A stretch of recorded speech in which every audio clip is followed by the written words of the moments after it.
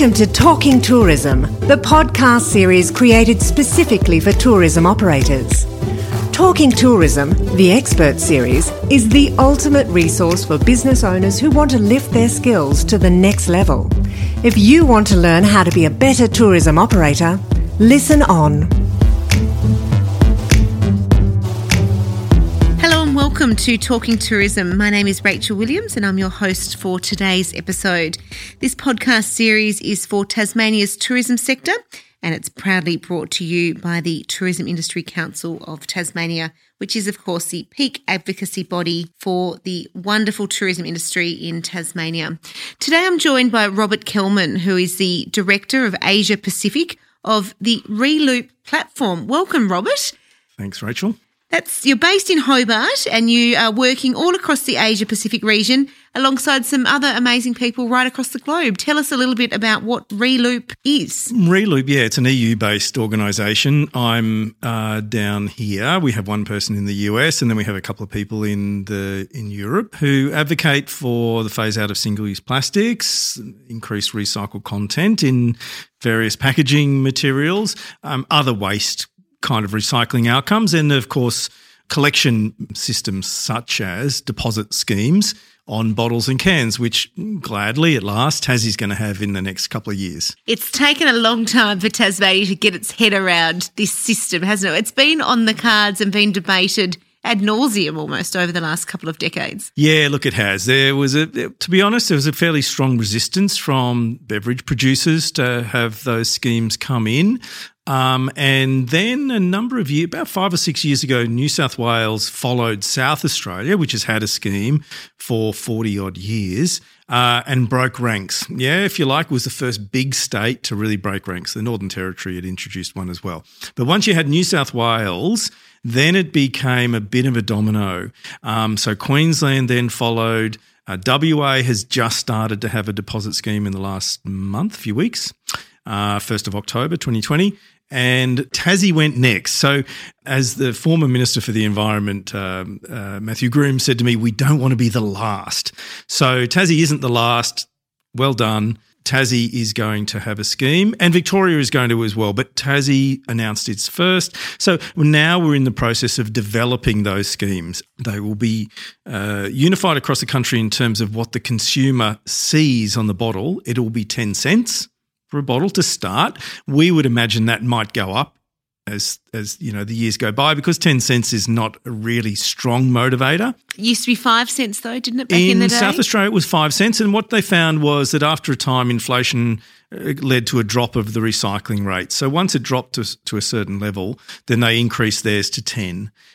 We'll see that again. I mean, and even 10 cents is globally very low. Most European states are in the sort of range of 30 cents. I mean, I think Scotland's introducing a scheme. They're starting at 20 pence, which is around about 40 cents.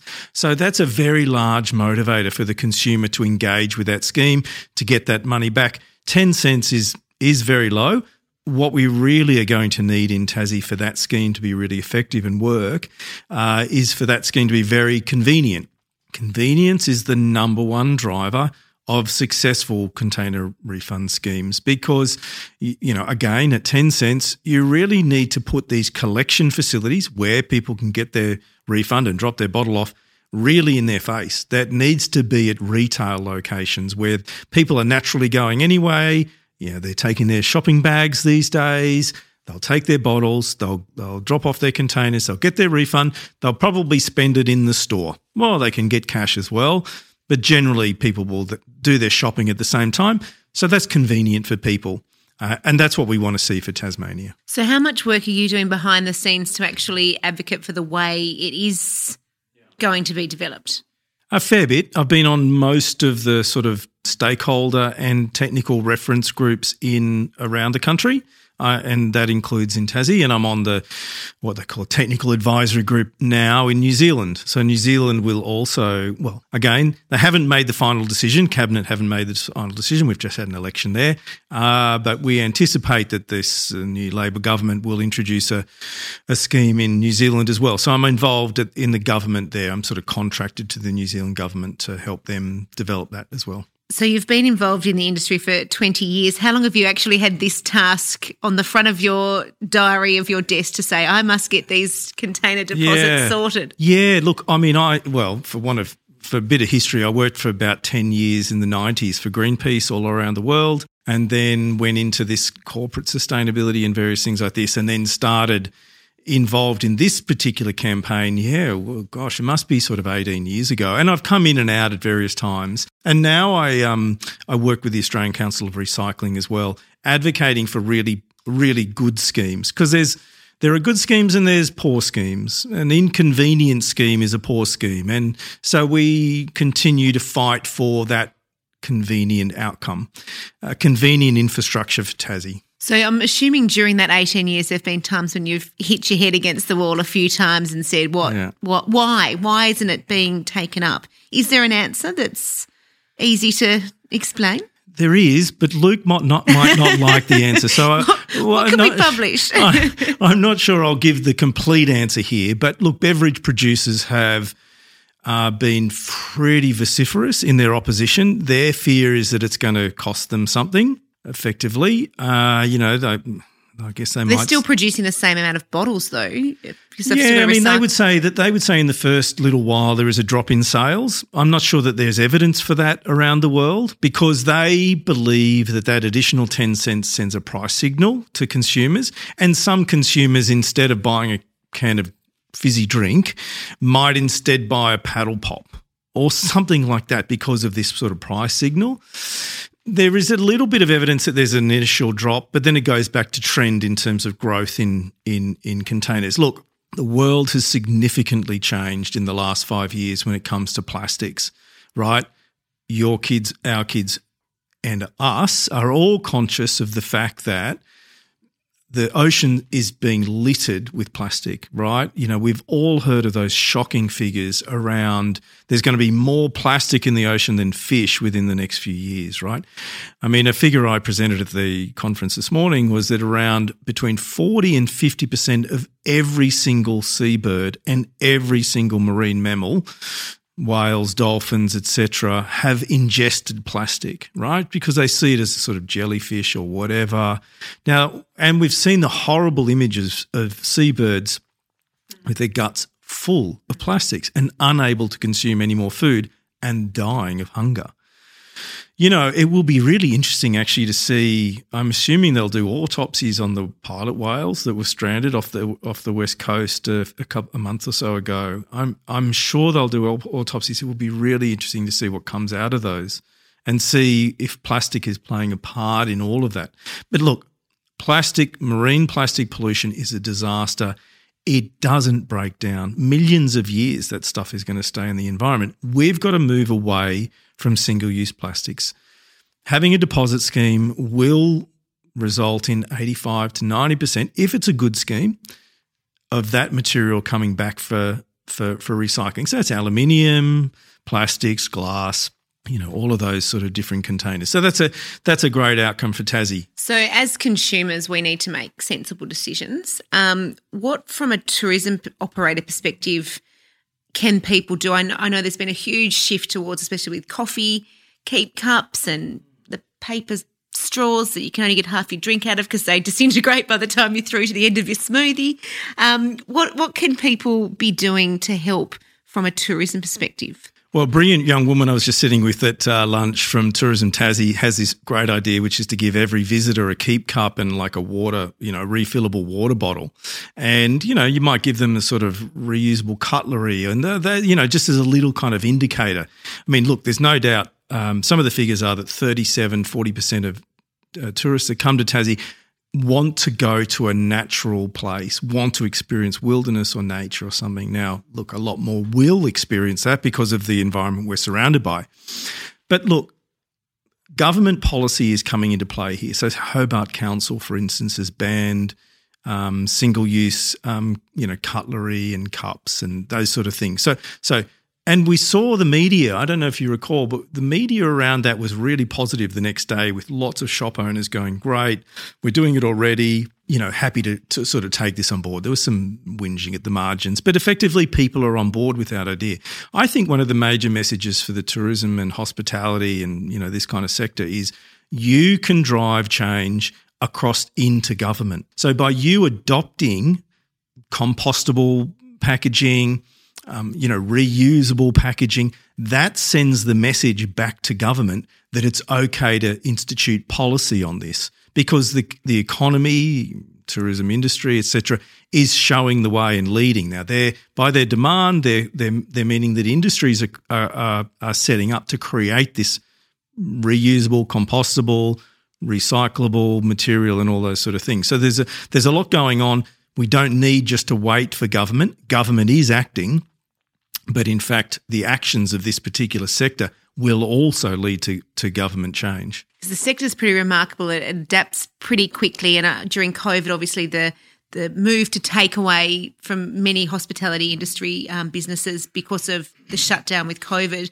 I'd be interested to see how many extra bits of packaging were actually used by the Tasmanian industry during COVID, because it was certainly a different way of buying products, wasn't it? Yeah, and again, another great young woman who was at my table just then from National Parks was saying they saw a massive increase in reusable coffee cups and all that kind of stuff during this time. And, we all know we went with our Keep Cup and the coffee shop said, no, you can't use it. So there has been a lot more waste generated. I mean, the curbside bin is now chock-a-block full of cardboard from all the online sales that have occurred as well. So there's a lot of change. Look, the federal government is banning the export of some of this material. So we're going to have to reuse this material within Australia as well. So there's a lot going on.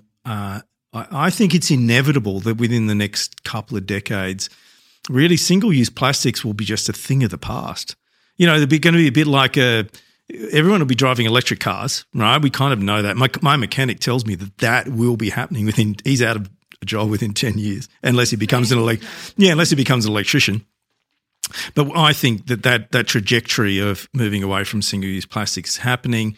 And I think, the community is expecting that, and tourism, the visitors to Tassie will be expecting that. I have no doubt that there is a lot of tourism and hospitality operators listening to this from the sector who are already all over it and are doing great things. And so they're happy to reduce a little bit of their margin because they know they're doing it for the greater good. Is that the mantra of the new age generation of people who are doing business around the world? But it's also about staying in business. I mean, none of those operators want to see an Instagram post of their plastic packaging in some waterway somewhere that some tourist is, and that is a disaster for the business. So, there might be marginal, cost differences, but a lot of this sort of stuff is levelling out in terms of price, and as more demand comes in, for this material, the economies of scale come in and things will sort of equalise.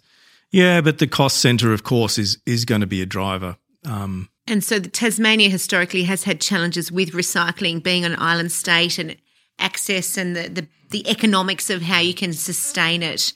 Has that levelled out and sorted itself out now? To a degree. I mean, recycling generally costs. I mean, one of the other things that I work on is tyre recycling, and so up until a few years ago, we had very poor regulations around tyre recycling, and we have a massive stockpile in Longford of about 1.5 million tyres. That is a disaster, right? That if we had another dry season, which we won't this year, another dry summer, and there's a grass fire and that hits that pile of tyres, I tell you what, we are in for a real big pain around that Longford area. So that stockpile has to be removed. We're not going to create any more of those stockpiles because the government has stepped in and regulated that industry now. That has meant that because you can't just dump those tyres on a pile on a farmland in Longford, you've got to pay a bit more. So the tyre recovery, what Bob Jane or Bridgestone or one of these retailers who are actually probably doing the right thing previous in any case, but they'll be paying, a little bit more for the disposal of that tyre than they were before. But I think that's generally accepted. The consumer isn't going to complain about a couple of bucks on a tyre that might cost $80 or $100 each or whatever it might be. And generally, but we need regulation. Regulation drives that because unfortunately in that particular space, we saw some retailers didn't care They didn't care that their tyres were ending up in a stockpile in Longford. So we do need sort of regulatory intervention as well. But recycling, it does cost for the most part. There can be returns. Some materials are easier to recycle than others. A glass bottle, pretty easy, yeah? A tyre, very difficult, or a mattress, very difficult. It just depends on the nature of the material. And I'm assuming as we continue to innovate and get all these smart people involved that there'll be new initiatives to be able to address those issues moving into the future. Because I'm assuming 40 years ago recycling wasn't even a word. Well, yeah, except Granny would say, of course, they recycled everything, right? It was just part of it. You didn't throw anything away and things weren't made just to last for a few years. We all know that we're thinking about our smartphone within a year and do I need a new one? Wow. Where have we come to? Yeah, so things are much more the life cycle of things are much slower, so recycling is kind of like much more important. But, yeah, I think back in the day, if you like, things were just reused over and over and over again. Cars lasted forever. There wasn't the actual act of taking a bottle, breaking it down, recreating, was it? No, it wasn't thought of recycling. It was refilled, yeah. You still find these fantastic old piles of refillable Cascade or Bogues bottles on farms. Yeah, that sort of stuff. Yeah. What got you interested in this fascinating industry? What was it? Was it as a young child you decided that you wanted to make a difference? Give us a bit of that history. Well, that's a really great question. Look, I floated around and did lots of different things till about 25, and then I knew I wanted to do something, and a friend of mine was working at Greenpeace and I was living in London. I went, that's it. That's my calling. I went back, knocked on doors, raised funds back in the sort of late 80s or something like this. And then, worked for Greenpeace in New Zealand and the UK and in Australia, for like 10 years or a bit longer. And then eventually sort of left but stayed in the sustainability kind of space. And then came to Tassie only 10 years ago. And, things have just sort of proceeded to go along that sort of course. I don't know. There's no career trajectory. Kids, you don't need just to go to university. Your life will be okay. And Tasmania, a decade here, is it your forever home and you're going to live to see the container deposit finally and have it on your gravestone?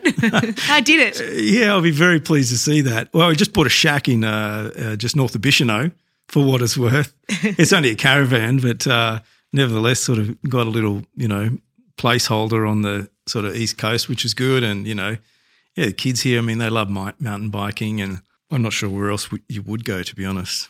So what are the logistics in the coming years then of when we will actually be able to send the kids off down the street to find the bottles and go and get their, hopefully, 20p's worth of money? Yeah, well, we're waiting for a final cabinet sort of decision. So the cabinet needs to look over the proposal from the EPA. The EPA have done a great job, I think, engaging with stakeholders and talking about, what sort of scheme we should have. That's principally around the governance of the scheme. Things like what will be covered, which is basically bottles larger than 150 mils up to about 3 litres, but it won't include things like white milk. Flavoured milk will be in, but your day-to-day white milk won't be in. And at this stage, possibly also wine bottles won't be in. But there goes my profit for the year. I was planning on making of recycling them. Your vertical thing there. That's a bit of a shame, and I think what we'll need to do with Tassie, though, is we'll need to incorporate into the other states. So wine should be in, right? Beer is in, but wine and spirits aren't. Now, that's an historic legacy of South Australia not having wine, which people know that it should be, because we need to get glass out of the curbside bin. Everyone knows their curbside bin, right? You put all your paper and your various sort of packaging, you know that every now and again a glass bottle breaks in there. Well, the impact of that is bad. It impregnates paper and cardboard with bits of glass, which lowers the value of that cardboard, can sometimes make it unrecyclable as well. So we need as much glass out of the curbside bin as possible and into the container deposit scheme. What we'll see in Tassie is that the private sector will come in once this scheme's established. They will build facilities in Tassie for collection. So you'll have this separate stream of recycling. ideally, as I mentioned, I think there'll be collection points at your local Coles or Woolies or Aldi or Hill Street. Winery or those sort of boutique Rachel, places. it does sound we need to get you out of this room sort of fairly quickly. But wine will eventually come in, I think. There'll be a harmonisation, and there are conversations going at sort of different state EPA levels about having wine introduced into the scheme. Again, unfortunately, there's been a bit of pushback from the wine industry about being included. Yeah, I think it's a shame, really, because, everyone's got to take responsibility for their waste. You and I do that at home. Why shouldn't the wine industry, for instance, take responsibility for the waste, for the end-of-life product that, they've put the wine in? Really 10 cents on a wine bottle, marginal when you're looking at, the cost of a bottle of wine. The problem for the beverage producers has always been, we don't want to be involved in that. It's going to cost us something to be involved with that. Let's fight it. But I think eventually wine will come in. And being, I'm assuming, the first to go, the first to be, have that point of difference, that will be a good, not novelty factor, but something you can sort of hang your marketing hat on a little bit? Well, it would be regulated. If it comes in, you would have to be involved. I don't think as a wine merchant, I'm sure there's a lot of people in this conference that as winemakers would be happy to get involved because they would see the sustainability, responsibility and the benefits and all those sort of things. But, it's pretty difficult to do that on a sort of voluntary basis. And if it's not regulated, then the recycling industry won't be paid to collect that material, and there won't be a motivator to do that. But look, I think again in the next few years, every state will change their scheme and regulate that wine should be involved. But I think the other exciting thing, as I mentioned in the conference this morning, is the possibility of refillable bottles. Yeah, so the craft brewing industry could voluntarily enter into a refillable scheme in Tassie. Set up reverse logistics, have the bottles cleaned. And again, that would be an exciting differentiator that I think you could see actually emerge in Tassie. It sounds, and I know there's a couple of boutique cider producers that you take your growler and you get it filled up on your Friday night and take it back the next week. Yeah, right. Well. Yeah. There are a couple of those. Okay. Yeah. So just finally then, a couple of tips, I suppose, that you can leave the industry with heading into this new future of possibly and hopefully no single-use plastics, but also more so the refund scheme. What should businesses in the tourism industry be doing now to make sure they're ready? The container refund scheme, you might find as a hospitality venue, you have a whole lot of bottles being left over that tourists aren't seeking to get their deposit back. Be aware that that's going to be valuable. If you've got a couple of hundred bottles a week that are being left behind, there's some money to, make sure you separate it. Make sure it goes back in through the container refund scheme and not just into the curbside bin. That's a much cleaner stream of material, which would be much more valuable and much more likely then to go for bottle-to-bottle recycling rather than, for instance, glass, which often just ends up as road base, which is a kind of downcycling.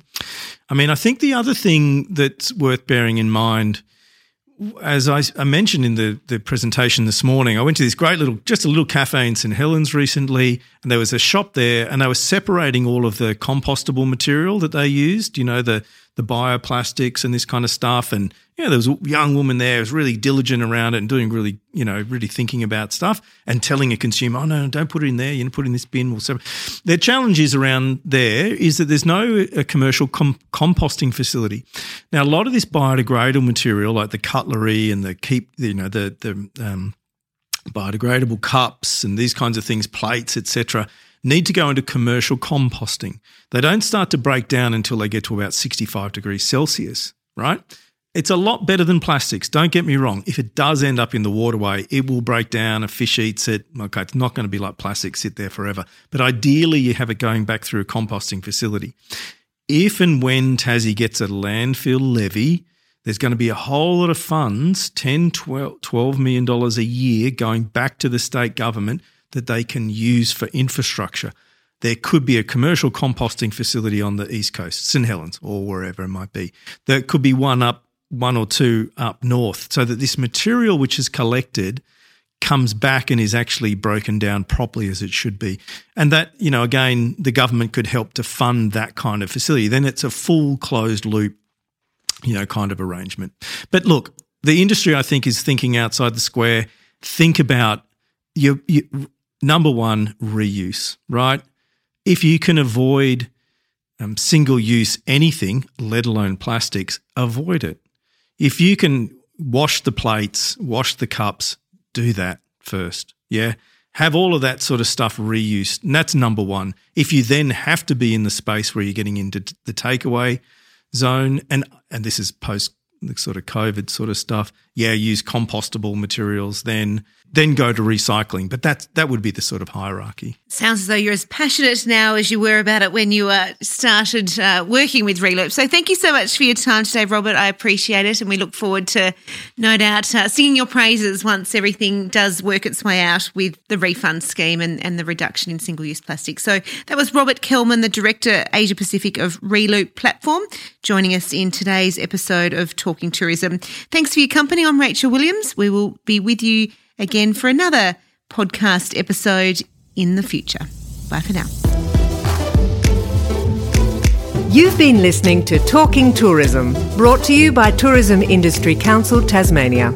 For show notes, other materials and episodes, head to tict.com.au. Be sure to come back every fortnight for a new instalment of Talking Tourism.